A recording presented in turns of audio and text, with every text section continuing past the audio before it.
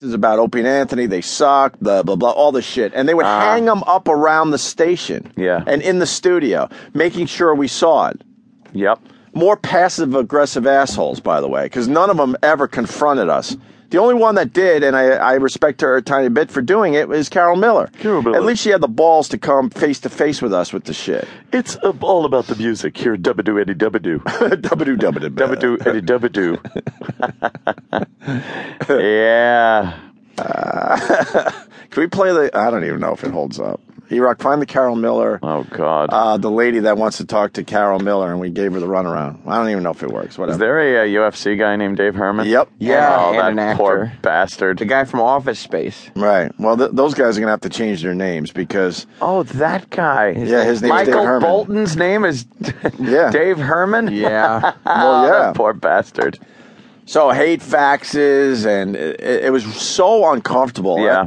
And the mistake that CBS Radio made at the time, they wanted to make this change, and me and Ant were going to be the anchors of the whole thing. Yeah. They let these guys stick around way too long. Oh, yeah. And they got rid of them one by one. It was so long because we heard about it like it was their contract and this, and they couldn't just clean house in there.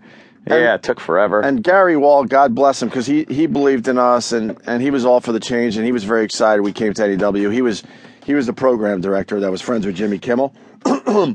And remember the meeting where everyone was in the conference room, and he points out that we're the future of the radio station in front of all these guys? I'm like, why are you doing this? I know, you're just making more hatred. You're just making it worse for us. So then I guess I don't remember how long Dave Herman lasted. I mean, our paths crossed over there at NEW for less than a year, I would say, right? Mm-hmm. Maybe 6 months. 98, right? We came in 98. Yeah, that's when he said he ended. In 98? Yeah, so there was like... Yeah, it was... the lights are back on. So,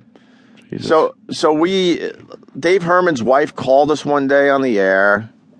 We didn't ask for it. She called because she was going through some kind of divorce or something. Yeah. I got to get my facts right. Oh, you don't know this shit? I know the story. I didn't realize that was this guy. That's him. Okay. Yeah. No, I know the story. So her name was, I don't even know if she's alive or anything, but her name's Libby. Libby Herman. She's in the paper today. Oh, yeah? And she called us because she knew how much we didn't like any of these guys and was saying all sorts of shit about Dave Herman. And we were pretty green back then, but we were smart enough to go, whoa, that famous shit. Like, we don't know what the fuck's up here, but you're saying this. And she was calling him a deadbeat dad, and they were going through a separation or a divorce, and she had a lot of things to say about this guy. And she was having a yard sale, allegedly. I don't know if she ever did officially. And she was putting all of Dave Herman's legendary rock shit on the front lawn. So we encouraged our listeners to go there and pick up some memorabilia.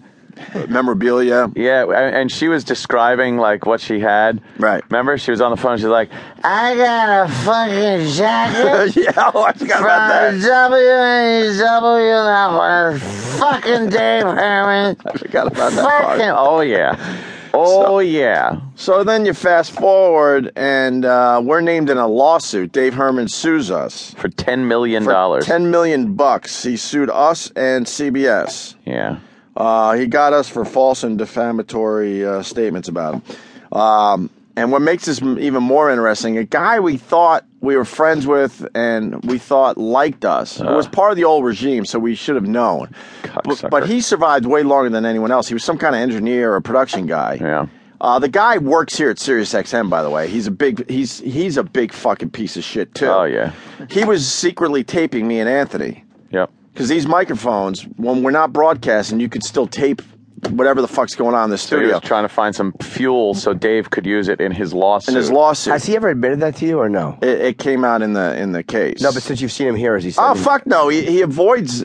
He'll barely make eye contact if we're kind of in, unfortunately, in the same part of the building. But he avoids us at all costs. To the point, I'm not even sure if he works here anymore because I haven't seen him in a while. He's a fucking piece of shit. Yeah, I think he's a little fucking rat. He was basically wiretapping me and Anthony. He was double dating with Dave. Yeah, no shit. What if they were double dating? And his name's Mark. I have no problem saying his fucking first name. Mark, we all know. So he was taping us at NEW. Trying to get some shit, passing it on to, I don't know, at least Dave Herman, possibly his lawyers. I have no idea of that part of this whole thing. And long story short, we...